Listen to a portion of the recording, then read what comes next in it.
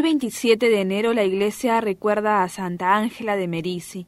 Nació en Desenzano, cerca de Brescia, el 21 de marzo de 1474. Su familia era de escasos recursos, por lo que no pudieron brindarle una buena instrucción, pero sí una educación rica en valores cristianos. Se quedó huérfana cuando solo tenía 10 años y ella y 2 hermanos se fueron a vivir con un tío. Ángela se hizo terciaria franciscana a los 13 años y vivió el espíritu de pobreza del pobrecito de Asís con gran entrega durante el resto de su vida. Al morir su tío, Ángela tiene ya 20 años, regresa a su pueblo natal y da catecismo a los pobres. La ignorancia religiosa en la que se hallaban los niños le preocupaba mucho y con un grupo de terciarias franciscanas amigas suyas organizó la formación de un grupo de niñas. Al ver su trabajo, una familia adinerada de Brescia le ofrece ayuda para abrir una escuela. Ángela poseía una memoria prodigiosa, recordaba todo lo que leía. También dominaba el latín y las sagradas escrituras. Por su profundidad espiritual se fue haciendo conocida en toda Brescia y las familias más importantes la ayudaban en sus iniciativas de caridad.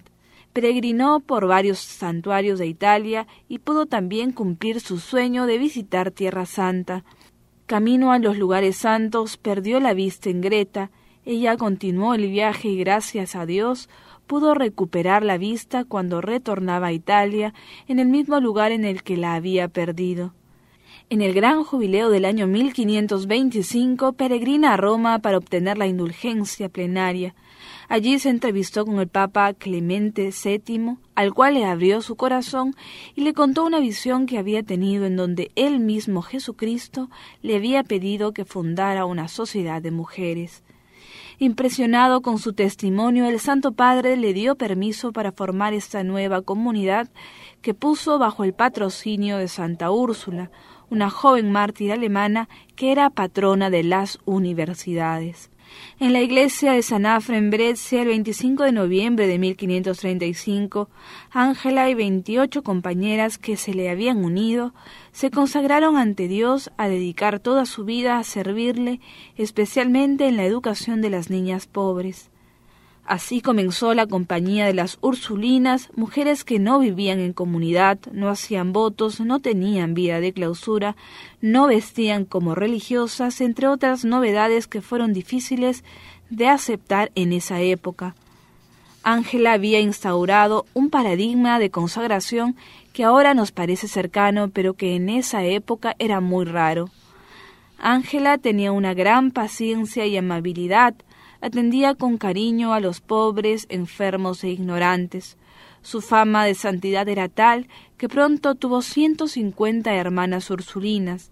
A los 66 años, el Señor la llamó a su presencia y murió rodeada de sus hijas espirituales con gran paz y pronunciando el nombre de Jesús. Era el 27 de enero de 1540.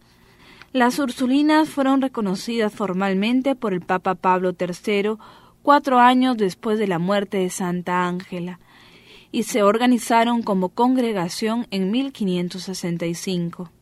Sus hijas se difundieron por Europa y hasta llegaron a América con los primeros colonos franceses. Santa Angela de Merici fue canonizada por Pío VII el 24 de mayo de 1862.